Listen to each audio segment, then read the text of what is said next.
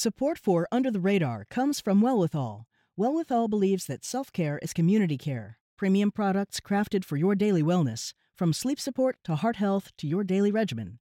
20% of Wellwithal's profits are committed to leading the fight for health equity. They won't stop until it is truly well with all. Under the Radar means hearing about things you didn't know you needed to know until you hear them. It's a serious look. Hear about the issues that don't get the attention they deserve. Under the Radar doesn't get caught up in the day-to-day. Surfacing issues that are not talked about in mainstream media. I think it's something that connects us to each other. Under the Radar is all about discovery. I can be guaranteed voices I haven't heard before. But also the questions. Under the Radar is one step ahead. I'm Callie Crossley. This week on Under the Radar with Callie Crossley. Even as the national vaccine rollout helps inoculate Americans against the current virus, climate change is already fueling the next wave of global pandemics. And it turns out the pungent smells of many Boston subway systems don't affect air quality, but airborne particles from the train tracks do. Plus, the Biden administration has rejoined the Paris Climate Agreement. How will it make a difference? These stories and more in our Environmental Roundtable.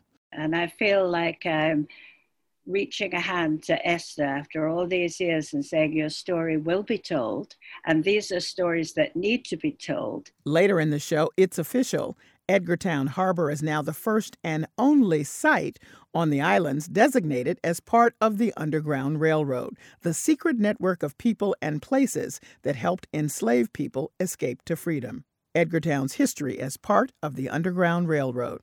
But first, joining me remotely, Beth Daly, editor and general manager of The Conversation. Hello, Beth. Hi, thanks for having me. Glad to be back. Cobble Eames, legislative manager at the Better Future Project, a Massachusetts-based grassroots climate action organization. Hi, Cobble. Hi, Callie. Wonderful to be here. Glad to have you. And Dr. Erin Bernstein, interim director of the Center for Climate, Health, and the Global Environment at the Harvard T.H. Chan School of Public Health, a pediatrician at Boston Children's Hospital, and an assistant professor of pediatrics at Harvard Medical School. Hello, Dr. Bernstein. Hello, Callie. Nice to be here. So I wanted to start just by looking back at this Texas power outage, which some people could just look at and say, okay, so it went out and there's an electric grid and there's some issues, but there's larger concerns here. And then it got a little bit political with regard to clean energy, green energy versus fossil fuel. And everybody knows that Texas is well known for its fossil fuel. So I wanted you all to weigh in, and we're really talking about a crisis of climate change. And before you say anything, let me just have you take a listen to Texas Governor Greg Abbott. Here he is blaming wind and solar energy for the storm-induced power outages across the state. Our wind and our solar got shut down, and they were collectively more than 10% of our power grid. And that thrust Texas into a situation where it was lacking power in a statewide basis. That was power that was spread out by that ERCOT organization that you were talking about. As a result, it just shows that fossil fuel is necessary for the state of Texas as well as other states. Okay, so now here he is walking this back. After that, as the power outage continued, people are left in the dark, they're cold, there are 10 deaths, and here he is at a press conference walking back that blame. What I made clear was the fact that if we relied solely upon green energy, that would be a challenge. But in Texas, we do not rely solely upon green energy. We have access to all sources of energy. All right, Beth, your take. The one thing that I think is really important to take away is really to look at the makeup of energy in Texas. This time of year, only about 7% or so of the state's overall mix of power generation is from renewable energy. And the main problem, which we've all have heard about, was frigid temperatures like froze up natural gas pipelines, and that is a fossil fuel. So when the governor says that it's blaming renewable energy and we need fossil fuel, it just feels false. It is false. And the fact is it's natural gas that stopped the production that led to the widespread outages and problems. Dr. Bernstein. Two things, Callie. The first is that the first energy source that came back online, because the cold did really affect the renewables and fossil fuels were nuclear plants. And this is a major issue in the environmental movement, is how much people who really care about climate change should get behind nuclear. But the reality is climate change makes extreme weather events more likely. That could include winter storms, because climate change doesn't end winter, as well as all the strains we see in California and other places. And we need to be asking ourselves how to build resilient energy systems. And the experience of Texas right now is just unbelievably painful. And Kabul. Yeah, so it's really heartbreaking on multiple levels. I was reading about how families were actually burning their belongings to try to stay warm. And so it's really heart-wrenching what these people are going through. And I think even more so when you understand how avoidable it was. There was a report that came out in 2012 from Climate Central, which is a group of Princeton scientists, that was actually given to the North American Electric Reliability Corporation and the federal government, that had Texas as second for the most outages and extreme weather patterns to come. So being that this was in 2012 and nothing was done about it, I think, underestimating the severity of storms and the extent of damage is a real issue that is going to be needed to be looked at further nationally, because this could be us if we don't get serious about renewables.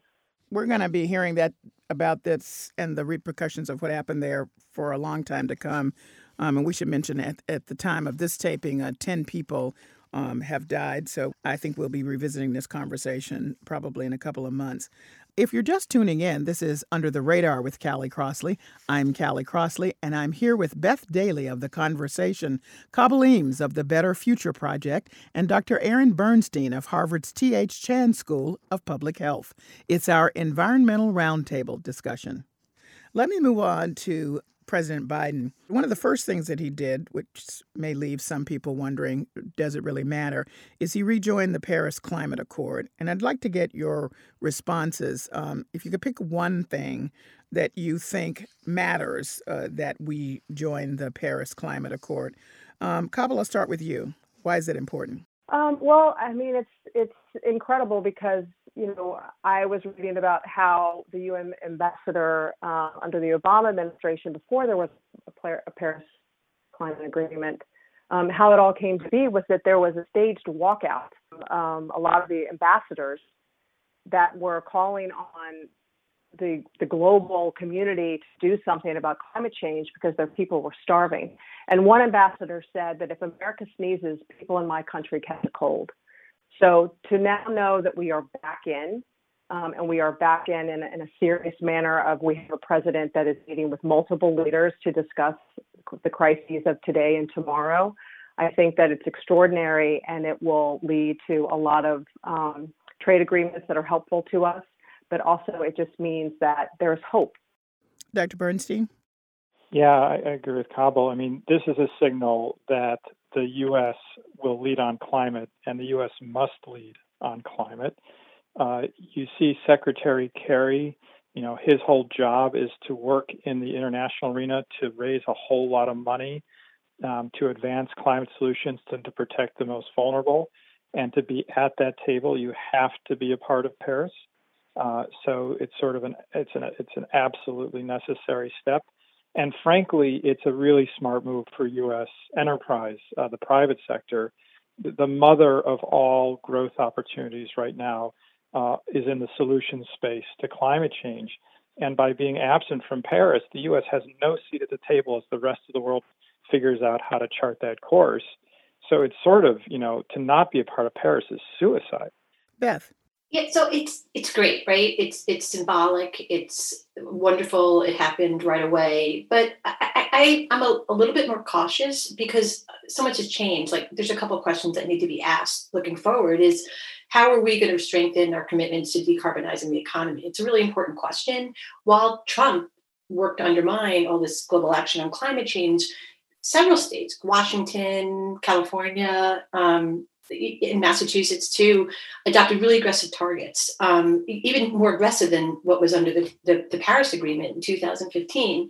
So what happens next? Will the Biden administration go really far? I think indications are it might, but I think that's a really, really important question. And I think the states' efforts so far have proved that you can be aggressive in climate change without losing competitiveness economically. And I think that's a really important thing for the world to know. And I agree with Aaron saying solutions are also, it's a solution-based problem we can tackle right now. And how are we going to do that? Will we invest in adaptation? Will we invest in just solutions-based? All these questions are to be answered, but it's a wonderful first step. Well, that reminds me that sometimes we think these things are just symbolic. And when you talk about how some of the states became more aggressive, or maybe assertive is the word to use, Beth, and pretty much ignored really what the Trump administration was trying to do, I note that there were manufacturers of products that were known to be linked to carbon producing who also had the opportunity under the Trump administration to say, okay, we can stop doing this. And they said, no, I think the world is changing and we kind of need to go forward with where we are, even if we would like for it not to be as much as some of the activists would like, but we know we can't go back, which I think says something about people really getting engaged with this as an issue.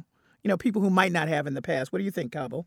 I think that there's just so much opportunity when you really take on the climate crisis. I mean, any climate plan is ultimately an economic plan because it intersects with so many different issues, whether it's medical or, agricultural or what have you. There are so many ways that we can build back better, which is what Biden has said that he is going to do. And he has, a $2 trillion plan to do so. And the industries are complying because, they see that invested in nature is important. They see that, being a protector and coming out as a business that is a protector of sustainability is important for their bottom line. And, Biden is just trying to proactively get a hold of this runaway train that is the climate crisis. And the industries and markets are responding because I think in part they don't want to be regulated. So they're trying to also proactively set themselves up to kind of get ahead of it and take advantage of the market that exists for them.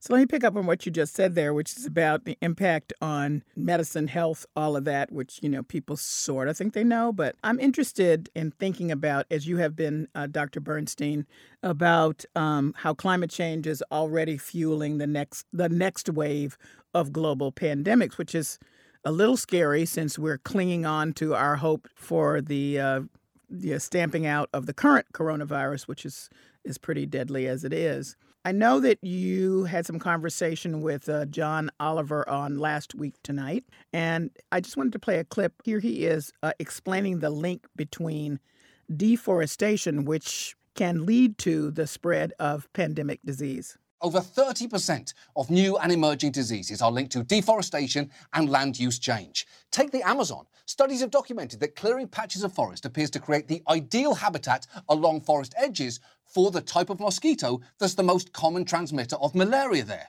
Or take West Africa. The first victim of 2014's Ebola outbreak was a young boy who'd been seen playing near a tree infested with bats before he got sick. He lived in a small village where much of the surrounding forest had been destroyed by foreign mining and timber operations, and evidence suggests that is what brought the bats into his village. So I don't think that people, Dr. Bernstein, think of that. Intuitively, that's a link. Sure, it is a link. The first child I cared for who we thought had coronavirus was an experience I'll never forget. I walk into this young girl's room dressed like a Martian. She's terrified. The mother's pretty concerned. And I managed to somehow not make this child jump on the ceiling and examine her. And as I laid hands on her, it occurred to me that I was connecting myself with a bat somewhere in China, probably. And that's the world we're living in. I mean, people are worried about the role of travel and urban density in pandemics. Well, sure, those increase the risk, but they're really the fuel on the fire. The fire that is fueling these pandemics are the transformation of the earth, like the deforestation that John Oliver was talking about. We did some work to try and look at, how much it would cost to really deal with what we call primary prevention, getting at the root cause, versus how much these diseases are causing us every year. And the bottom line is our salvation comes painfully cheap. We could spend somewhere on the order of $20 billion and make a real inroad in dealing with the spillover of pathogens from animals into people. And colleagues of mine at Harvard, David Cutler and Larry Summers, published a piece in JAMA showing that this one virus is probably costing us $16 trillion. So, it concerns me as a pediatrician, as someone who's worked in the realm of these diseases emerging, that we have focused so much on dealing with containment, vaccines, diagnostics, figuring out how to design buildings better, all of which we have to do now. But many of those things will only work for this disease. The vaccine, we hope works for this one disease. We're not even sure it's going to do that. The diagnostic platforms will work for some diseases. But if we invest in climate solutions like preventing trees being chopped down, which is 20% of the problem, we'll get some benefit in infectious disease emergence, we'll benefit the climate. To people living in those communities, there'll be less outbreaks of diarrheal diseases. We've got evidence on that. It'll protect indigenous peoples who have, frankly, in places like the Amazon, been some of the best conservators of these lands to start with. And so we're really trying to shift focus away from reductionistic sort of end-of-the-line containment and really thinking upstream and getting much more return for our investment. Beth. I think although it's hidden among the headlines, it's exactly what Aaron says. I mean, there's such a relationship between wildlife and human interaction because of climate and environmental changes to landscapes. It's there, it's clear.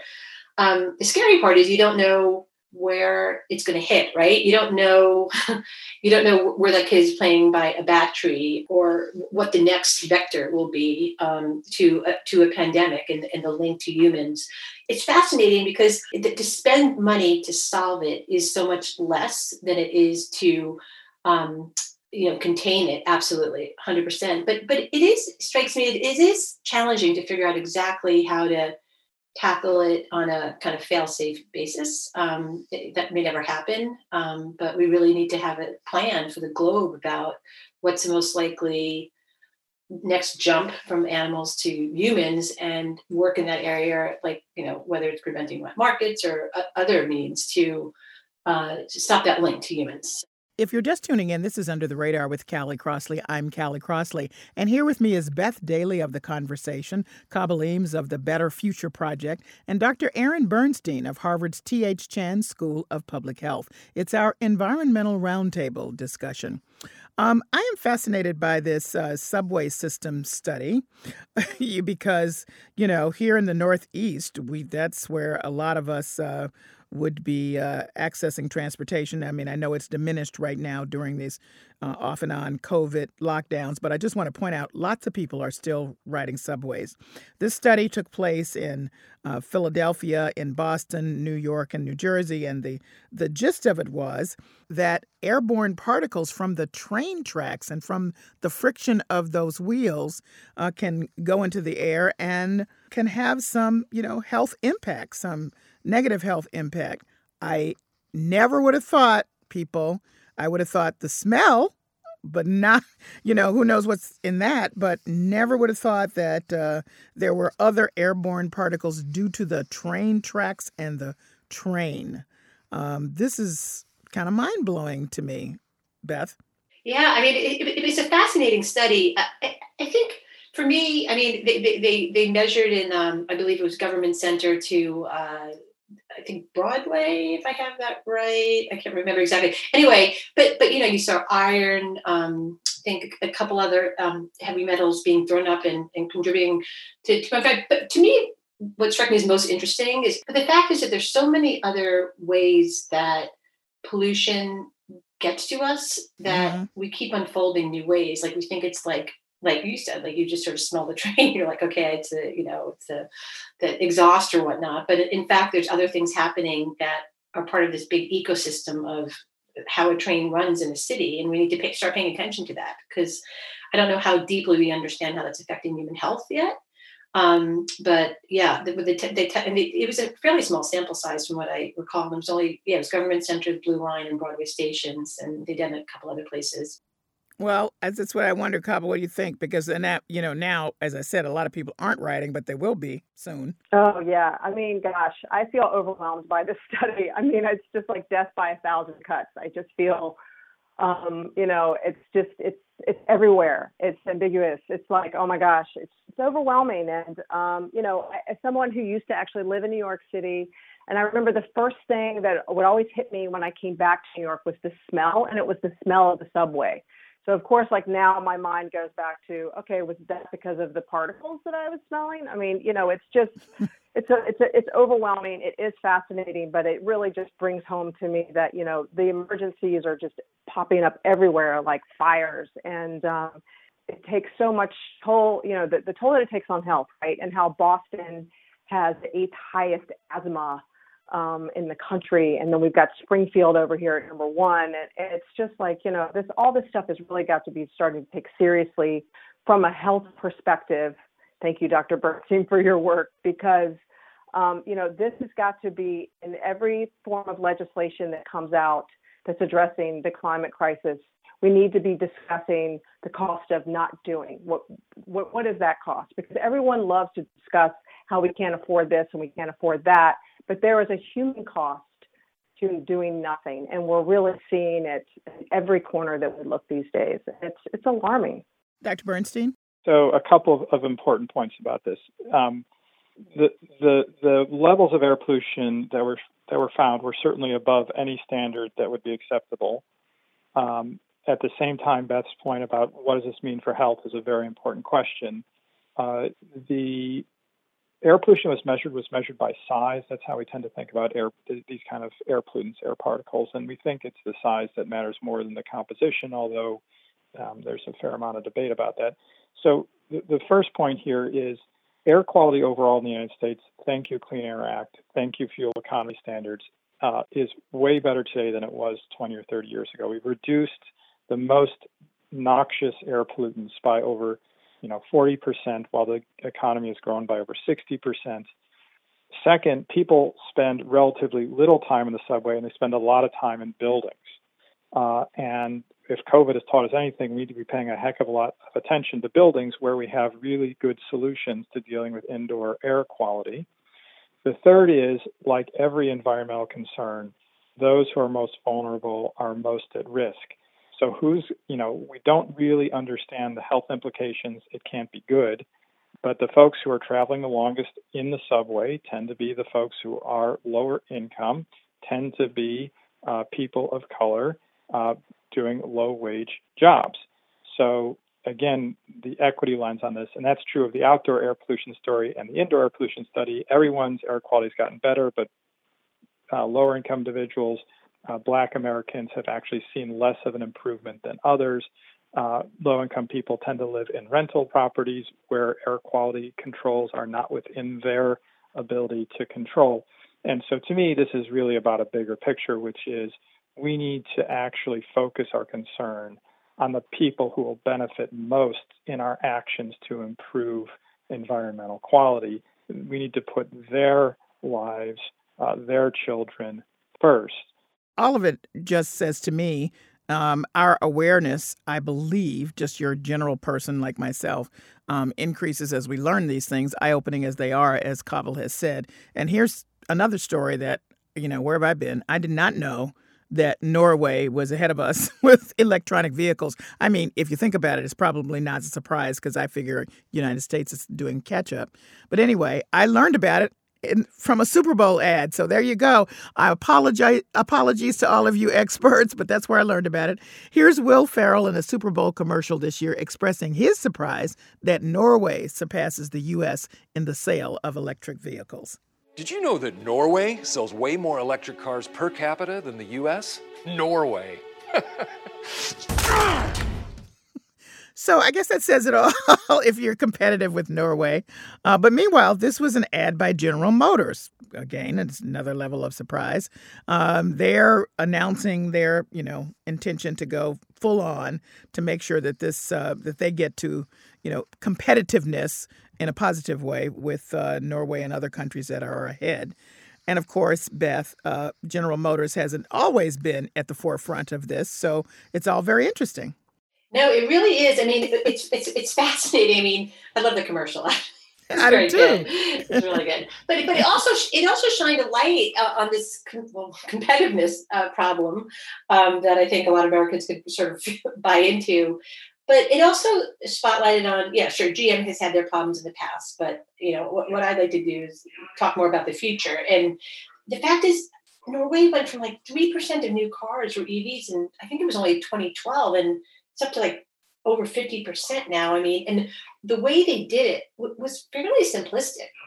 They put the financial incentives to allow folks to buy cars, but there was this, and they made stations quite accessible to people when they bought EVs, which was really important. But they also had sort of this, I call it the North Face effect, where you had really popular people buying EVs and everyone wanted to be like them as well in Norway. And that also drove some of the issue. So it's wonderful. I hope it does spark more effort here. I mean, certainly there's movement on the ground. We have Gavin Newsom pledging to get rid of gas-fired vehicles by, I think, 2035.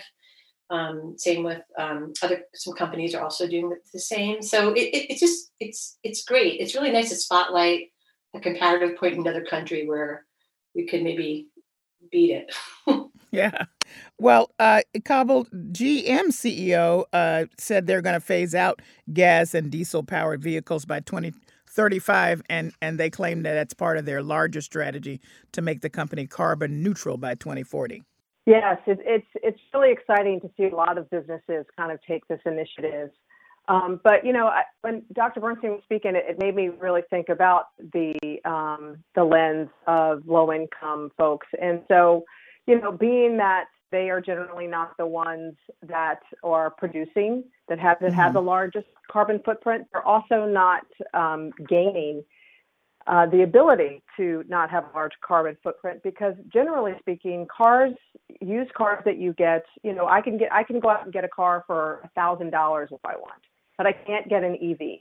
Or, if you live in an apartment building, how are you supposed to charge an EV, right? So, the fact that this has become like this really interesting topic now, thanks to the Super Bowl and Will Ferrell, are basically following the footsteps of Norway, that they had celebrities kind of help with the campaign for this to make EVs mainstream. I think that we can certainly take some notes from that here in the United States, but we really need to incentivize getting rid of gas clunkers through, maybe an excise tax or what have you, that incentivizes it in a way where it's actually affordable, because EVs are not affordable for the everyday person. And so I think that GM kicking this off, we'll see other car manufacturers follow suit, and then suddenly there'll be an abundance of EVs, and the electric sector of municipalities and so forth can kind of catch up and provide that energy savings for vehicles, vehicles and homes, because it's a broad brushstroke that needs to happen if we're going to tackle the climate crisis. And all of these things matter, but they have to be affordable for everyone. And if we were to marry, in the best of all possible worlds, Dr. Bernstein, the equity and the movement toward, a positive competitiveness with Norway, then maybe some of our public transportation vehicles would be electric. And so that way there would be a larger expanse of people who would be able to take advantage of the benefits of EVs, even if, as Kabul has pointed out, the filtering down to the personal vehicles is going to take a minute. Yeah, there's a general idea that pretty much everything needs to be, or if we can electrify it, it should be. There's a couple of important notes about Norway, of course. It's not just that they're selling a lot of EVs. 98% of the electricity that is going into those EVs is coming from renewables. Almost all that's hydro, by the way. So we just did a study looking at transportation in the East Coast. So, the Boston, New York corridor. And that's a very heavily trafficked corridor. And if you electrify all those vehicles, it actually reduces a lot of pollution in the communities nearby, but it actually increases use of coal because the electricity right now needed to make that is not available from anything other than coal and some gas. So you can actually make air pollution worse. The other point about Norway is that they are a major oil exporter. 15% of their GDP is from oil, and they are planning on ramping up their oil production. So, climate is not a pigeonhole problem. When you think about EVs, I couldn't agree with Cabo more. This is, as I mentioned before, the environmental movement is providing solutions to people who need them the least. We need solutions that matter to the folks who are spending the most on their transportation costs. And if EVs are a path forward, then we need an EV that's affordable by people who are living, somewhere around the federal poverty line. Norway, can make all the EVs and use hydropower as much as it wants, but if it's exporting 40% of its exports and maybe more are fossil fuels, that actually doesn't fix our problem. So, we want solutions for each of these, pigeonhole issues, but we have to think of the climate solutions in an integrated way. And going back, Callie, to this issue about pandemics, that's why we're so focused on these win-wins. All right. Well, we'll have to leave it there, and I thank you all for joining me. Thanks so much, Callie. Thank you. Great to be here. Beth Daly is the editor and general manager of The Conversation U.S. Cabo Eames is the legislative manager at the Better Future Project, a Massachusetts-based grassroots climate action organization. And Dr. Aaron Bernstein is interim director of the Center for Climate, Health, and the Global Environment at the Harvard T.H. Chan School of Public Health, a pediatrician at Boston Children's Hospital, and an assistant professor of pediatrics at Harvard Medical School. Coming up, Esther freed herself. This much is clear. How the Native American woman did it is less clear, but it's her escape in Edgartown Harbor, which is the basis for that town's official designation as a stop on the Underground Railroad. That's next. This is Under the Radar with Callie Crossley. I'm Callie Crossley.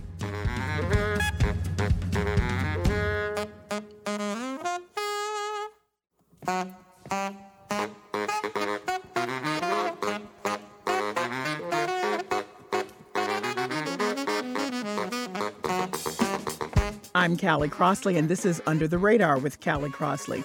And now for the part of the show we call Lagniappe. That's Creole for something extra. It's known as the Underground Railroad, the network of people and hidden places which sheltered enslaved people on the run. The places where they were harbored were called stations, and the brave men and women who led them north to freedom were called conductors. And no conductor was more famous than Harriet Tubman. In this scene from the movie Harriet, actress Cynthia Erivo portrays the dangers faced by those escaping to freedom. We cross. I can't swim. Me neither. Robert, care the baby. Isaac, help Miss Lucy. Junior, help Jane. This fool trying to drown us. We got an old woman and a baby with us. We ain't going in that river. I say we are. Now you be free or die. I ain't leave my wife and my family to drown like no rat. She the only one know the way to Freedom Land. I want to see Freedom Land before I die. Conductor Harriet Tubman never lost a passenger. She spent time in New England and Boston specifically, where both a number of well-known abolitionists lived and several Underground Railroad stations are located. There are 650 sites all over the country, with 12 new listings recently designated by the National Park Service. One of the new stations is right here in Edgartown, Massachusetts, the first and only on Martha's Vineyard. Joining me remotely, Elaine Weintraub, historian and co-founder of the Martha's Vineyard African American Heritage Trail. Welcome, Elaine. Thank you. Also with me, Lamerchi Frazier, Director of Education at the Museum of African American History in Boston. Welcome back, Lamerchi. Thank you. Well, this is so exciting, Elaine, and you were the driving force for getting this designation. And it's based on Esther, who was enslaved. So the first thing I want you to do is to tell me who she was and how she freed herself. Well, Esther as far as we can establish, she was referred to in the deposition given in 1743 that she was an Indian woman. And most of our information comes from a deposition given by First Mate Thomas Taylor, who was the first mate on the boat taking her back to enslavement. And he specifically says, we brought her from Boston to carry to North Carolina to her master, which we understood belonged to Thomas Williams of said North Carolina. And apparently on their journey, they put into Edgartown. And according to the deposition, they tied Esther's hands behind her back, and they put a crowbar on her feet and laid down the hatches on the boat. And he says, how she got loose, I know not, but in the morning she was gone. I discovered this story many years ago in the first edition of my book, back in those days when you had to go searching through the archives of the Vineyard Gazette, literally, physically taking little pieces of paper and reading them. And so I then went on to read this deposition. And it's a very interesting document because it presents more questions than answers. But one thing's clear, Esther escaped and she was not found. And there was an inquiry into this fact. So she did escape. You wrote about her in your book, Lighting the Trail. I think a lot of people would be surprised to hear that she was a Native American woman and that Native Americans were also enslaved, that this was not a one-off situation. This was common.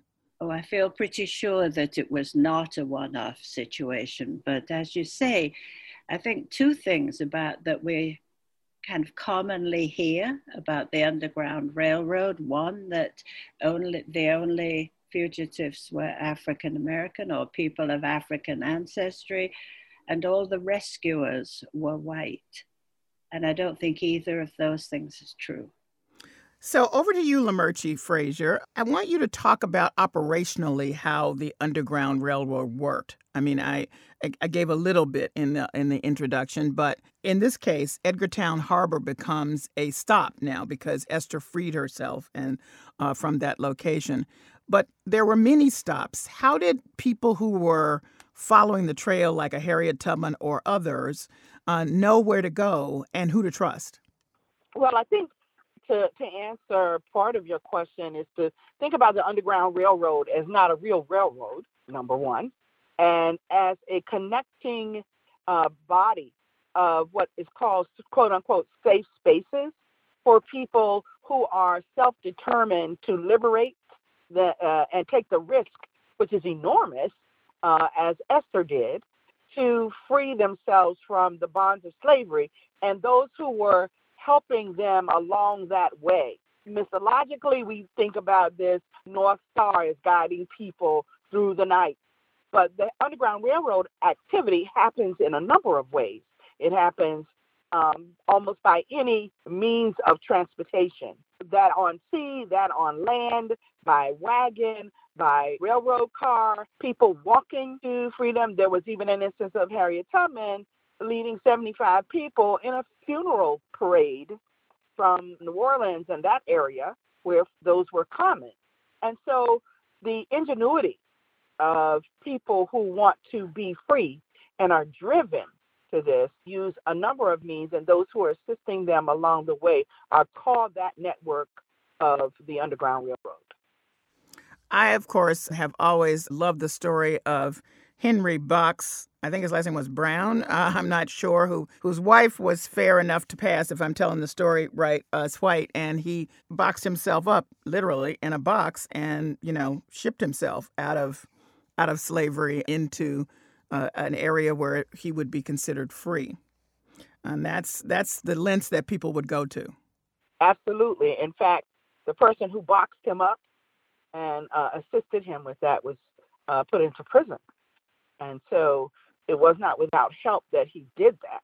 But his arrival was announced before he got there. So he was being expected as a passenger, if you will, in that box being shipped.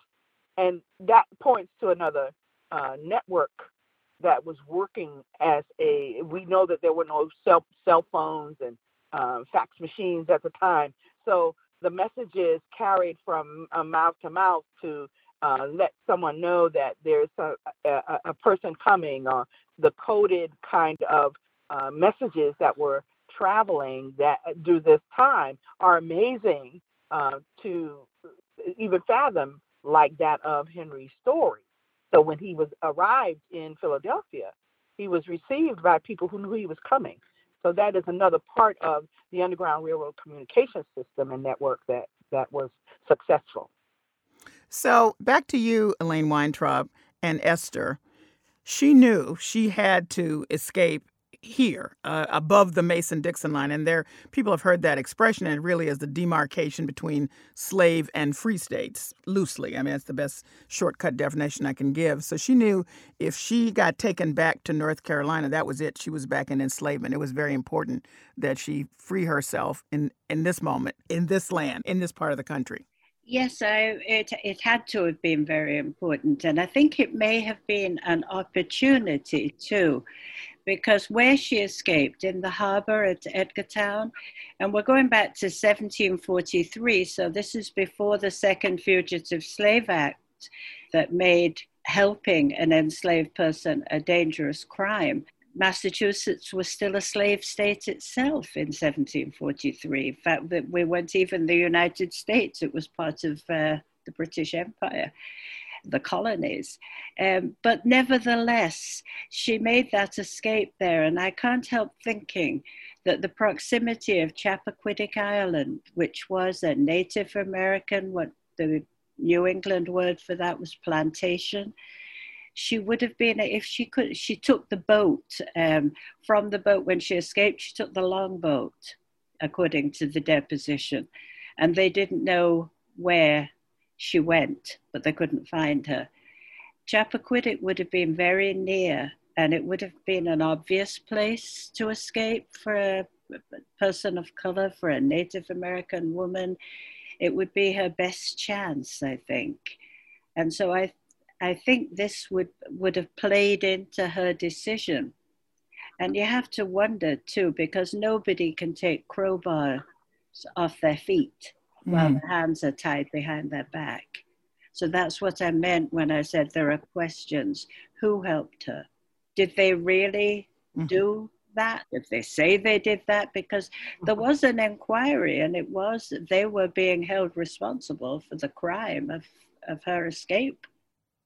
Yes, because we should mention that what we're talking about, a person and people, but they were considered valuable property and commodities. So this was the lengths that people would go to either return them to, quote unquote, the property owners, or, protect, quote unquote, the property because it was quite valuable. And so, as you say, Elaine, anybody that would just, lose the property would be at risk of having some harm come to themselves, particularly if they were ever found to have done it deliberately. Absolutely. Lamercia, do you want to add something? I do. I think that Esther's fierce determination to be free is noted in her escape to Boston. And then she's jailed and taken into this ship to be returned to North Carolina to her former enslaver. And she escapes again. So I think her story really attests to the will and determination of people who were enslaved, that the narrative treats most of the time in American history as if there was no resistance, certainly up into a particular period in time. And this negates that and adds an expanded story to our understanding of people and presence who were enslaved and undergoing this, what I call a shared 500-year history of Black and Indigenous people, especially in Massachusetts, as it was the first colony to adopt slavery legally in 1641. The fact that people were coming to Massachusetts as what might have been thought of as a free place, but was not yet, as Elaine has just said.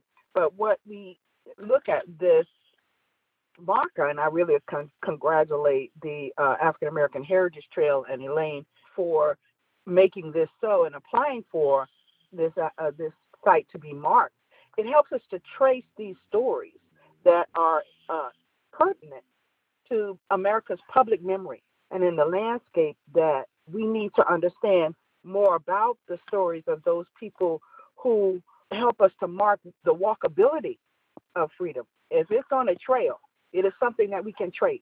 And so as we look at these walkable trails of freedom, Esther's story really helps us to understand the might and the will of people to be free. Elaine, you are the driving force about getting this designation. It's quite a long process. And by the way, we're still uncovering, because in the group of recent sightings, Edgartown Harbor, where Esther escaped, was one of 12 new sightings. So the information, as Lamerchi is saying, is coming forward, even though it's low these many years after. Agreed. I think that it's imperative that we try and find these stories. And I understand what she's saying, that it is the desire for freedom that is such a human instinct. And the sad part of reading so much about the Underground Railroad is that even that is an edited story where it places the fugitives as victims, which they were, but also this huge desire to escape, to reach freedom. There is a case in Aquinnah on Martha's Vineyard where the Wampanoag tribe were instrumental in saving a fugitive from enslavement many years later in 1854. And they quote the fugitive as saying that after he had escaped twice, so therefore he'd been returned twice, and that of course would have been the law in 1854, he had resolved that he would rather die than return to enslavement. And I think it's that human spirit that's so important, and it should be told. And that's why it was such an absolute pleasure to have Edgartown's history, which has been so limited and so obscured. These stories are real, and they should be told to the best research we can do. Do you think it's especially important now, Elaine? Some part of the year, some people were experiencing a racial reckoning, and I wonder if it's helpful to have stories that go back longer than 10 years or 20 years or 40 years for people to understand that this has been an ongoing struggle. Yes, I think that is very important. The date on this is 1743, and we are going to dedicate a site down at the waterfront in Edgartown on the Memorial Wharf. We've ordered the plaque, and it will tell Esther's story. And I feel like I'm reaching a hand to Esther after all these years and saying, your story will be told. And these are stories that need to be told. We've had a most dreadful experience over the last few years of racial baiting and denial, and it's just been a horrible, horrible time. And I think it's very gratifying that we can say, but wait a minute, look at this. This isn't new. Look back at 1743. Look what happened here. So that people can acknowledge it and say, okay, now we understand that literally this has been going on for 400 years. And we need to tell those stories, share those stories. That way we can hopefully reach a better place. Lamerchi, pre-COVID, of course, the museum actually was doing an overnight experience for young people about the Underground Railroad. Share a little bit of what was happening there. Well, I created that program so that there would be an emphasis on what was the Underground Railroad in a place like Beacon Hill. Beacon Hill being one of the most prominent in the north here, Underground Railroad places where people were hidden in homes or people were hidden in alleys, and the structure of Beacon Hill as an urban site being instrumental in being able to successfully conduct this Underground Railroad activity. The groups of children and or adults who would stay overnight in the museum were in a site of Underground Railroad activity. We went out to look at other sites and understand their connectivity and the network of people, black and white, who were working together to manage either passage further to Canada or help to sustain the lives of people who were coming here in terms of employment, a place to live, because freedom was not free. Mm-hmm. There was fundraising that was done. So this Underground Railroad network was extremely important, as it had its tentacles not only in Boston, but reached to Concord and New Hampshire and Portsmouth and to Maine, where there were other African meeting houses and activity happening. So that was a special overnight in the museum to get acquainted with this history, to walk over the steps of the abolitionists and those who were working to right the wrongs, if you will, of what was happening and to gain human and civil rights. Yeah, on that African American Heritage Trail in Boston, which people can, go on. I don't know how COVID has impacted that, but it's really very interesting. Mr. Hayden's story is told, and it's quite memorable, as he told many of the bounty hunters, and that's what they were. They would come to areas like Boston and look for people like an Esther or anybody else they thought had run away so they could bring back the property to the owners. And Mr. Hayden said, you can leave here in peace or you can leave here in pieces, as he pointed his gun out the window at some of those bounty hunters. So I never will forget that story from the trail because he was very determined to protect the people who had made it to Boston. And we should say, both of you should say that, Edgartown Harbor, this is very important. And getting this far would at least get people out of the North Carolinas where Esther was escaping from, specifically the Louisianas, where you were talking about Henry Box Brown and other of the Deep South states. But there came a point when the fugitive slave law was instituted, which is why these bounty hunters were able to come into places like Boston and gather up property and take them back, that people had to go to Canada. So in the end, Harriet Tubman ended up pushing on to Canada because that was the only place where you could be guaranteed to be free of the grip of slavery. So Elaine, Edgartown was a stop, but if she managed to get to Chappaquiddick and hide, that was great. But if not, she had to push on to Canada. Yes, she did. And she may well have done so. They say she took the longboat. One thing's clear, that she did escape. And that's the golden moment of this, that she did actually escape, and her determination to escape, because as it was said, she'd been arrested, she'd been imprisoned in Boston, and they had picked her up from there. That was like her job, pick her up and take her back. And she said no. And whether it was to Chappaquiddick and onward, or whether she went towards Aquinnah and towards New Bedford and headed that way, or whether she just went straight up to Maine and on to Canada, she did escape.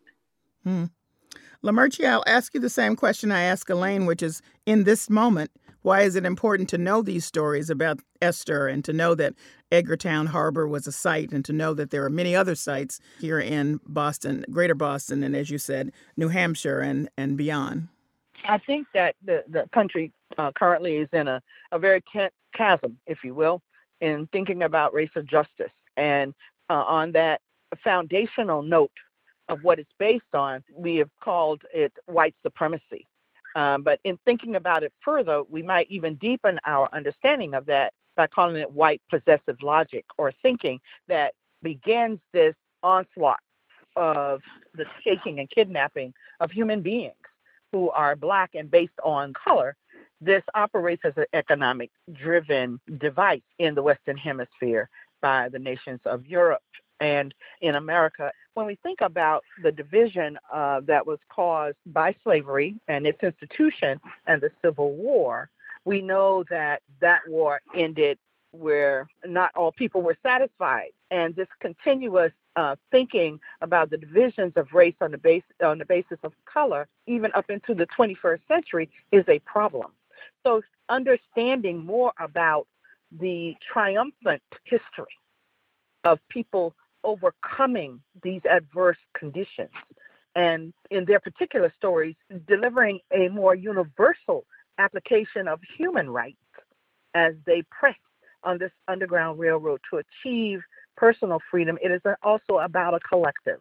And our understanding more about those stories will broaden our narrative in America that has been so narrow up until this point, to actually look at how we might achieve a better understanding of each other.